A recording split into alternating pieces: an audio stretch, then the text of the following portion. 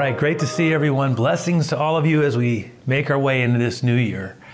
We're kicking off a new year, new message series. We're excited about it. Healthy Love, that's what we're calling it. It's designed to have an effect on us at three levels. One, in terms of our relationship with God.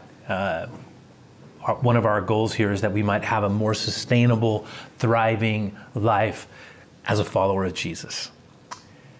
Secondly, in our relationship with ourselves, that we might learn how to live immersed in God's love. And we're talking about having His love at the center of our life in such a way that our core identity and self-understanding is shaped by it. And then thirdly, and I think this is something that many of us are going to gain a lot of practical insight around, our relationship to others. And, you know, we can all love people better, can't we?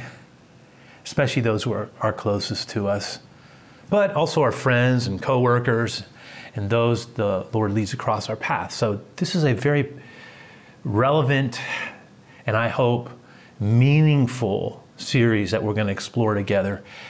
Just this idea of healthy love. And of course, that's going to lead us naturally to Jesus. I mean, you want to talk about our great example of how to exercise healthy love. There's no better one to look at than Jesus. I mean, Jesus himself is love personified. And he walked the earth to reveal the depth and the breadth and the height and the width of God's love. A love that's patient and kind, and it was full of trust and hope, patient endurance, and a love that we can experience firsthand. And that's going to affect every interaction of our lives. So, healthy love is described very specifically in what is sometimes referred to as the great love chapter in the Bible. I'm talking about 1 Corinthians 13. Now, I'm not assuming everyone would be familiar with this amazing chapter. Maybe you are just brand new to exploring Christ or coming to Jesus, and you never really have heard this chapter read before. But the odds are, if you've ever been to a wedding or some type of a gathering where love is discussed, 1 Corinthians 13 will come up. And it's just a beautiful chapter, and I'm going to have us read through it in a moment. But I want to pray God's blessing over what we're about to share. And Lord, as we start into this new series, in a way we're making a journey into this year. And I just ask that you would cause us to be as open as possible to the words that you would have us to embrace and the promptings that your Spirit would bring to us.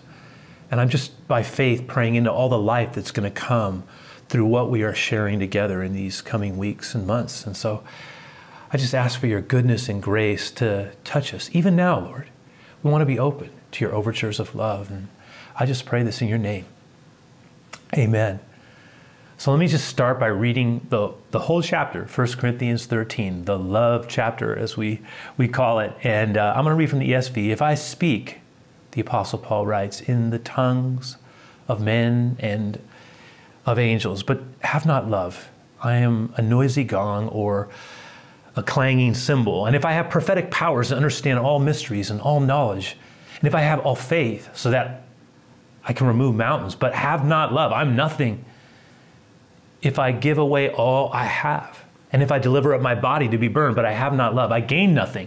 Love is patient and kind. Love does not envy or boast. It's not arrogant or rude. It doesn't insist on its own way. It's not irritable or resentful. It does not rejoice at wrongdoing, but rejoices with the truth. Love bears all things, believes all things, hopes all things, endures all things. Love never ends. As for prophecies, they'll pass away. As for tongues, they will cease. As for knowledge, it will pass away. For we know in part, and we prophesy in part. But when the perfect comes, the partial will pass away.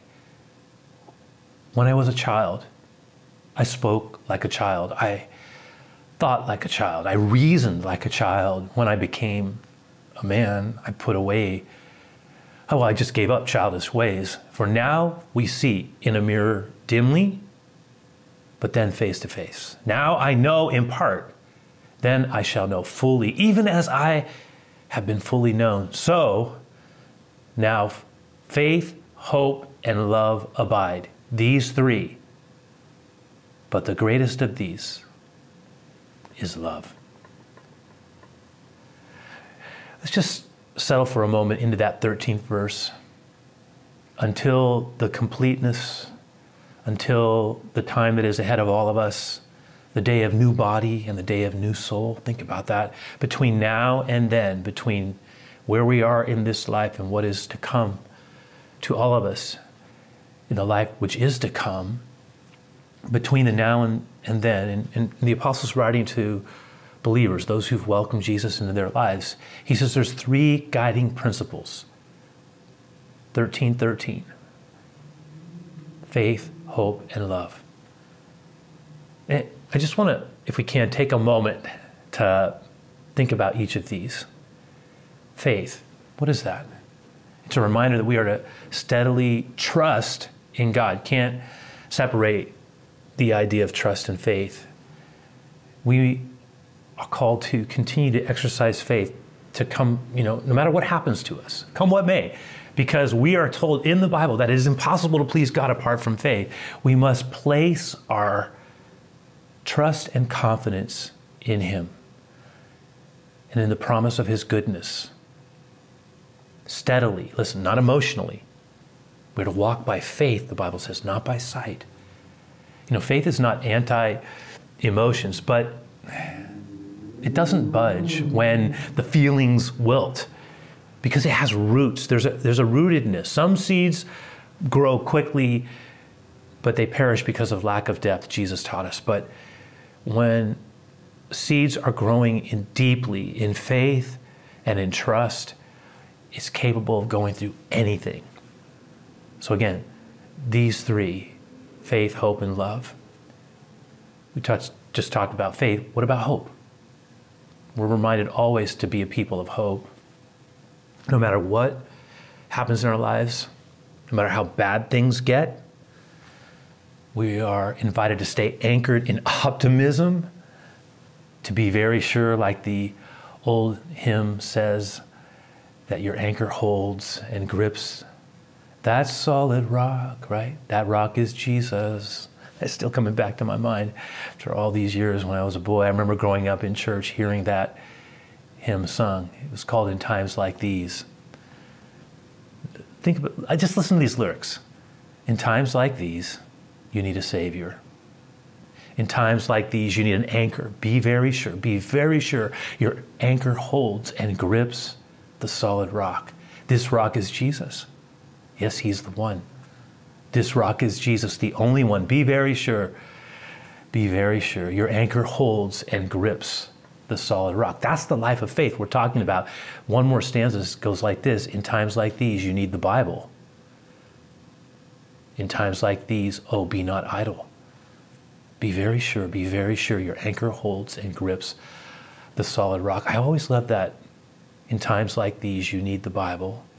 In times like these, oh, be not idle. It captures two absolutely essential parts of the growing life, right, with Christ. Being a person who puts in the energy and the effort. There's a motivation and a desire to not just be, whatever, passive. There's a commitment to pursuing the things of God, and then it's built around the Bible. I love that. We should all be familiarizing ourselves with God's Word, to have His words hidden in our heart. And you want to talk about how love grows. Our love for God will grow when we hide His Word in our hearts.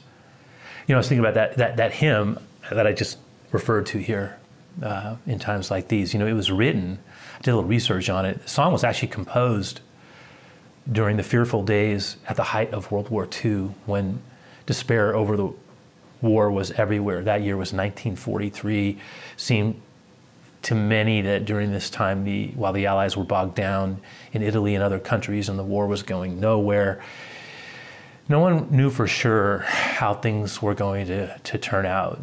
The world economies were at breaking points. There was rationing everywhere. I know we think we have it hard, or that these are tough times that we've just walked through, and I'm not diminishing the fact that they really were difficult times. I'll talk about that in a moment. But there have been other eras, even in our nation's history, where people have had to walk through incredibly difficult periods. And World War II is one of those times where no one really knew for sure if it was going to get better. Anyway, it was out of that atmosphere that a pastor's wife in Pennsylvania, who was a homemaker, a woman named Ruth K. Jones, was drawn to 2 Timothy 3, which says, "But know this, that in the last days perilous times will come." And as she read that chapter, a song began composing in her head. In times like these, we need a Savior, the one that I just referred to. Be very sure your anchor holds. In fact, while she was reading 2 Timothy 3, the passage that initially inspired her, the words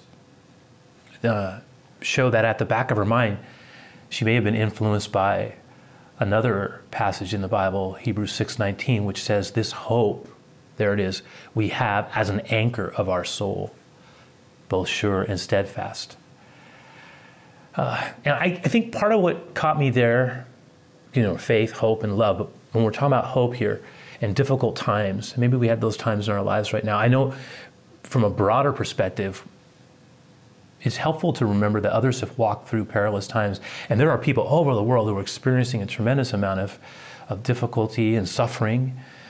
And that doesn't mean that we should deny when we are having it hard, but at the same time we can remind ourselves that there have been others who have suffered greatly, who have had difficulty and have learned to trust and keep their hope in God. Even that's happening right now as well in other places of the world. But I mean, look, I think all of us know that our world's economy, it's a little shaky right now.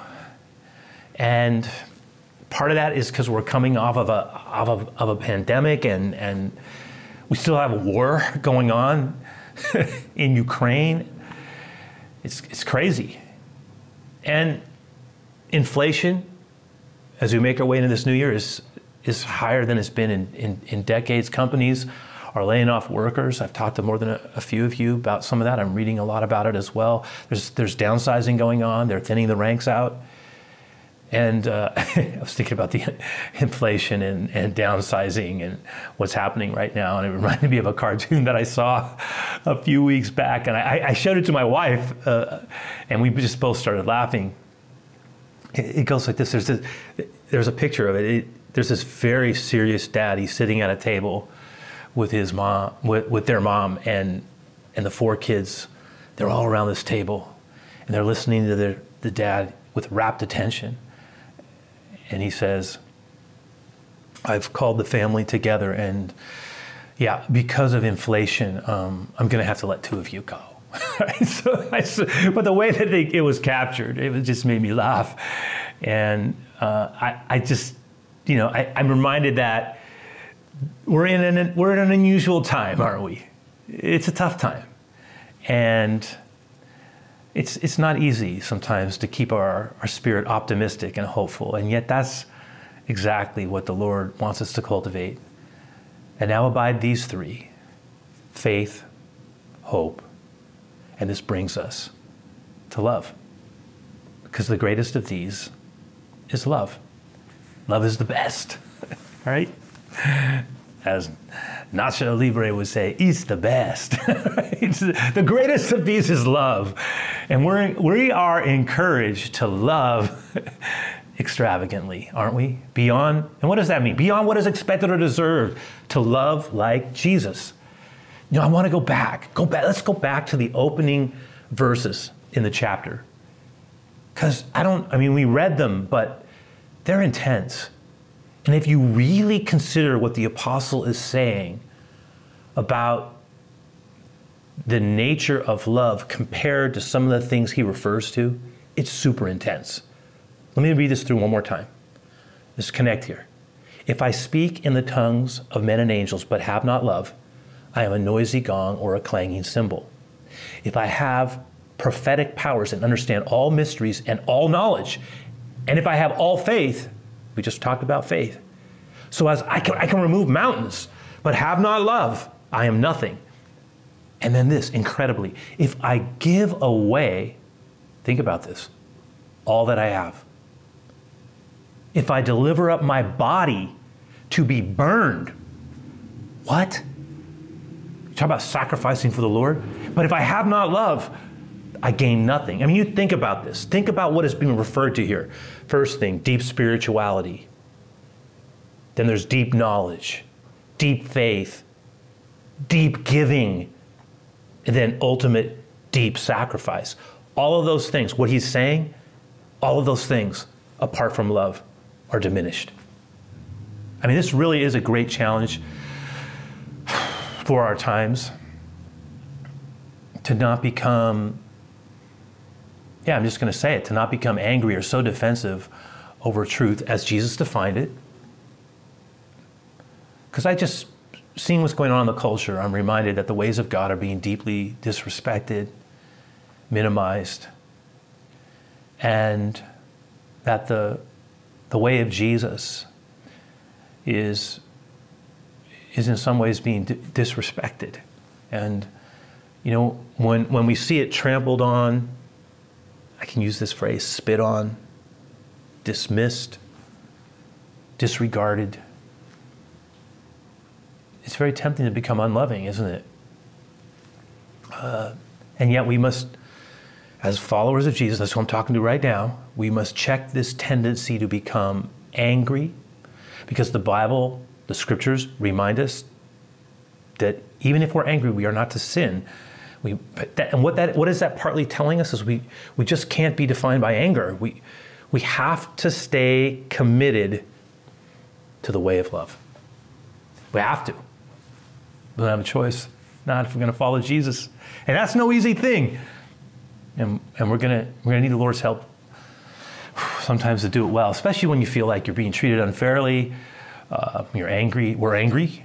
It can happen in our closest relationships, not just in terms of culture. We're going to have to anchor ourselves in love. And, let's just say it this way. God is love. Biblical love. I need to qualify this a little bit, because biblical love, this needs to be noted as well, is not the kind of love that our present culture is advocating. There are some overlaps, of course, but there are huge, titanic differences.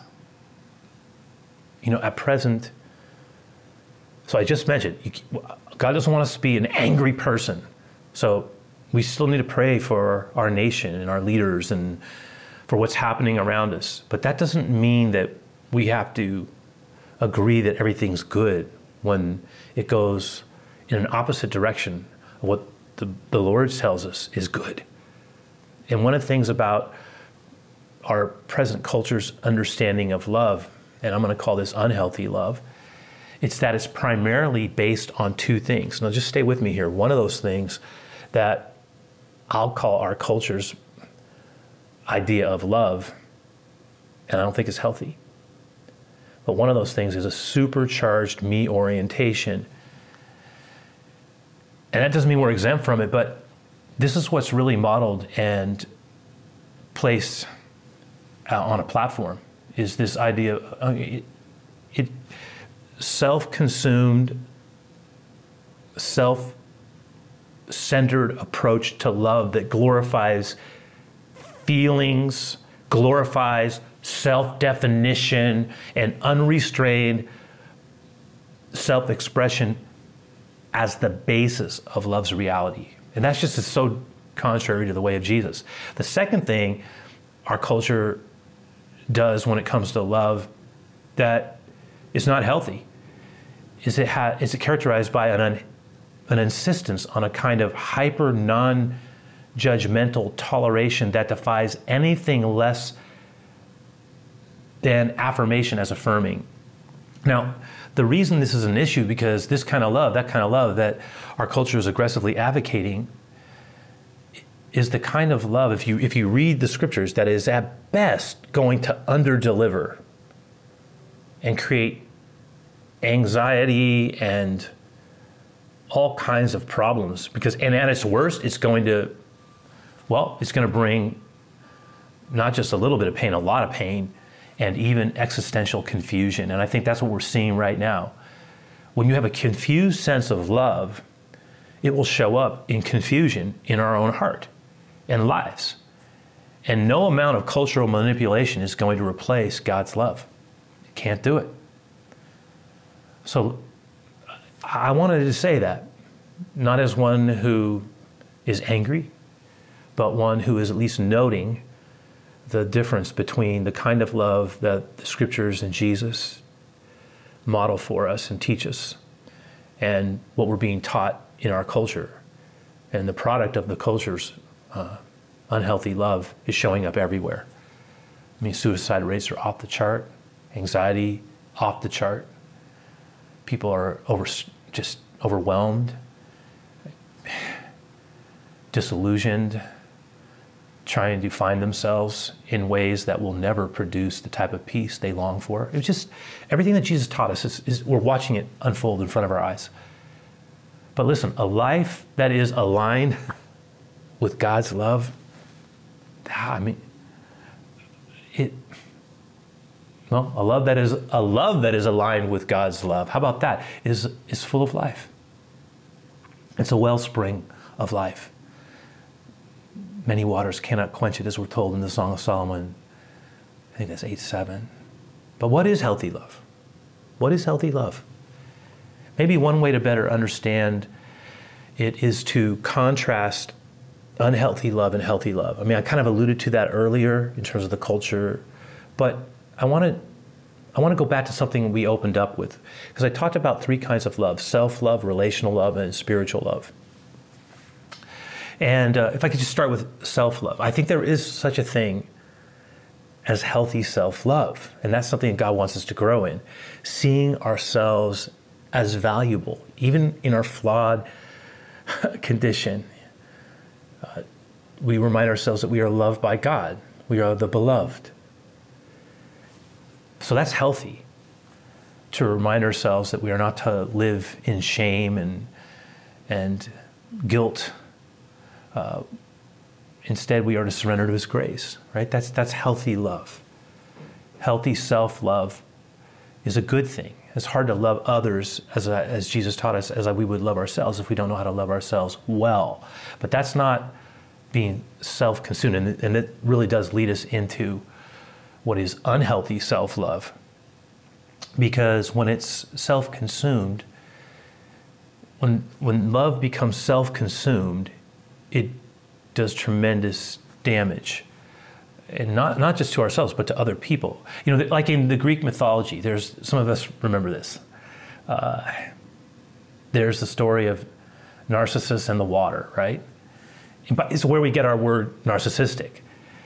I remember seeing a picture, I think it was a Caravaggio's rendering of this moment, but the story is that one day Narcissus chanced to see his own reflection in a pool of water, and thus discovered the ultimate in unrequited love, and he fell in love with himself. And naturally, this one-way relationship went nowhere. And Narcissus, this part of the story that's just so spot on. Narcissus, unable to draw himself away from the pool that he saw his reflection in, because he fell in love with it, pined away in despair until he finally died of thirst and starvation. I mean, it's a terrific illustration.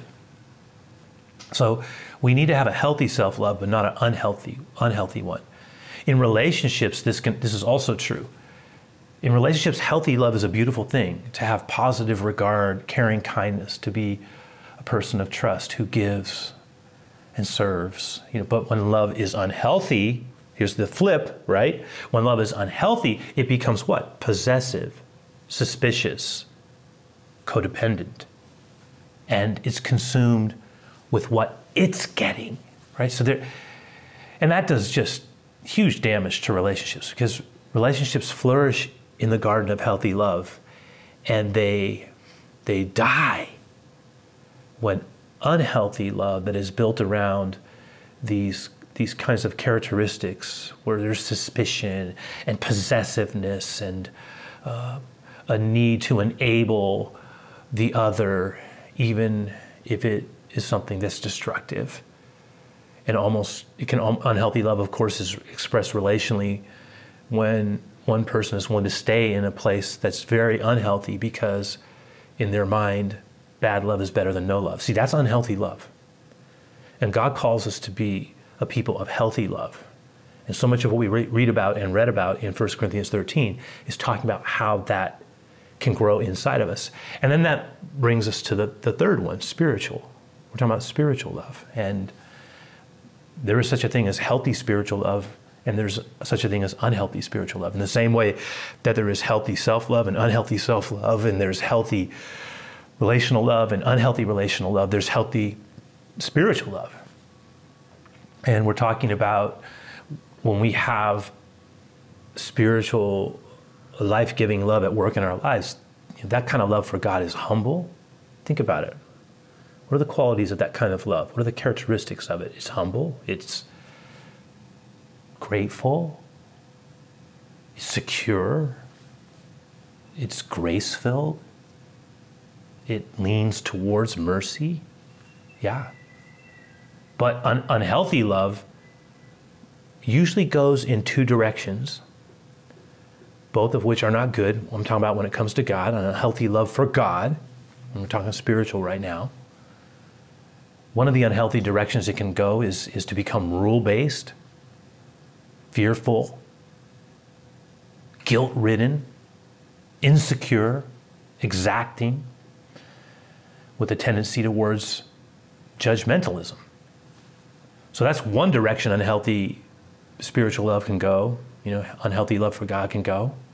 And some of us have grown up in environments like that, and it's been very bad. Like, we're still recovering from that. And there are people who've been injured because people had unhealthy love for God, and the kinds of things that came out didn't seem to be that loving at all, and seemed to be unaligned or misaligned with the things that Jesus modeled. So we're not talking about that. That's one aspect of unhealthy love when it's expressed that way. But the other aspect of unhealthy love for God is when it becomes consumed with tolerance. So that's the other other side of the spectrum, when it becomes consumed with tolerance to a point where it disregards truth as the scriptures and Jesus taught and seeks only to accommodate. And it's so, if the other one is hyper judgmental, this one is hyper non-judgmental, almost like somehow they want to be more loving than Jesus. And that, in the case of the former, the first one that I referred to, it's really a love for God that lacks mercy and compassion, and it's just death dealing and suffocating and painful, right? But in the case of the latter, it's a love for God that lacks a concern for truth and righteousness as God defines it. And like I said, it ends up creating a kind of environment where there's no true stability. There's just everything is just accommodated. And that's not how Jesus modeled love. Love doesn't close its eyes. Love doesn't agree something is good when it's not.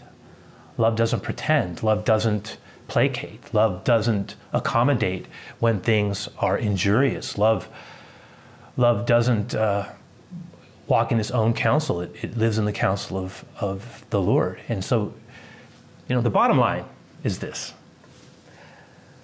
Loved one, we're all loved, is that God wants us to grow in healthy love. And to grow in healthy love, he wants us to do this, in terms of for ourselves, so that we're neither, self-consumed or self-loathing. He wants us to grow in healthy love for others, especially those closest to us. Remember, that's the second great commandment, to love our neighbor, to love our neighbor, to love people. someone says, oh, I love God, but I have a hard time with people. Come on now, can't do that. And the third one is to grow in healthy love with God in Christ so that we have depth and a genuine life with Jesus. That is a goal, right? So much so that we begin, listen, we want to grow in love with Him to such a degree that there's a genuineness to our life in terms of how it represents Jesus. That we begin to take on, by the power of His Spirit at work in us, in ways natural and unforced, His characteristics and His joyful qualities. So our goal in the coming weeks, and next month or so, is to engage 1 Corinthians 13 in a way that is transformative. So that we may have beautiful words awakened in us by the same Spirit that raised Jesus from the dead, so that we might cultivate a beautiful and lyrical garden of the soul. I want us to grow a beautiful soul. And we do that by staying in love with Jesus and learning how to love like Jesus.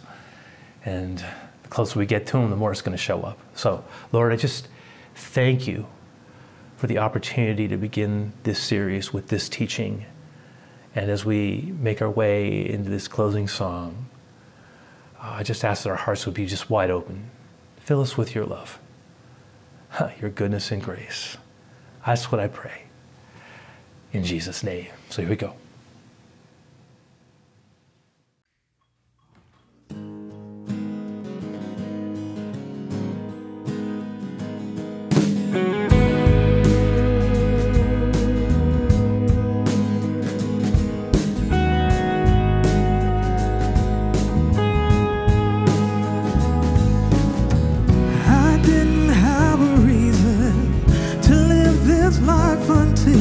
He opened up my eyes. Had no one to believe in, nothing to hold on to. Then I came to realize I thought I knew it all, but then I heard the call to start all over again. I came to understand only the love of God can heal our broken lives. Only the love of God can make everything alright. Only the love of God can make a heart believe. Only the love of God can bring us to our knees.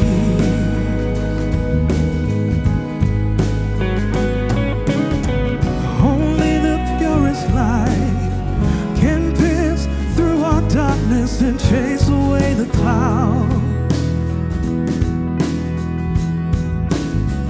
Only the blood of Jesus holds the power to free us from ourselves and our hopelessness. No matter who we are, how we have lived this far, He gave us another chance. As He stretched out His hand to bear the sin of man, to remember them no more. And I know for sure only the love of God can heal our broken lives. Only the love of God can make everything alright. Only the love of God can make a heart believe. Only the love of God. Oh,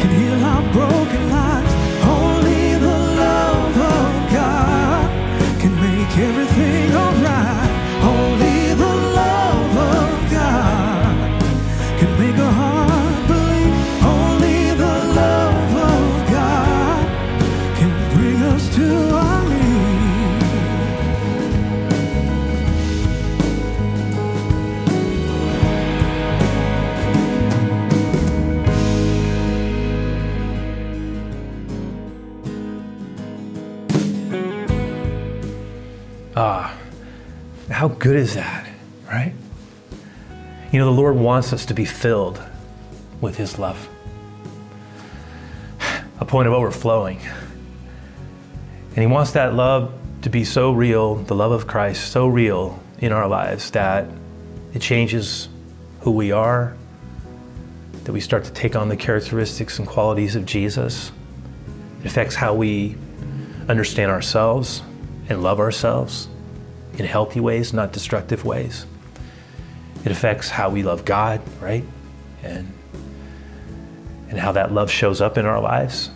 And then of course it affects how we love people, especially the people who God's given to us as sacred entrustments, those who are closest to us. I mean, I call that the first circle. We want to have love for the world. We want to have love for strangers. We want to have love for neighbors. Those whom we have limited relationships with, we certainly want to have growing love for the people we work with and share life with and friends. But we got to have love show up in our family and in ways that are evident and meaningful. Because where the love of Christ is, beautiful things grow. And I know the Lord wants to grow beautiful things around our lives. He does. We're not perfect, never will be. I'm not close to it. I know I disappoint him. I don't always love well, but I want to grow. I want to grow into his likeness, and that's my prayer for all of you. May we continue to grow in the love of Jesus. And may he keep you in every way, in your spirit, in your body, in your mind, in your soul.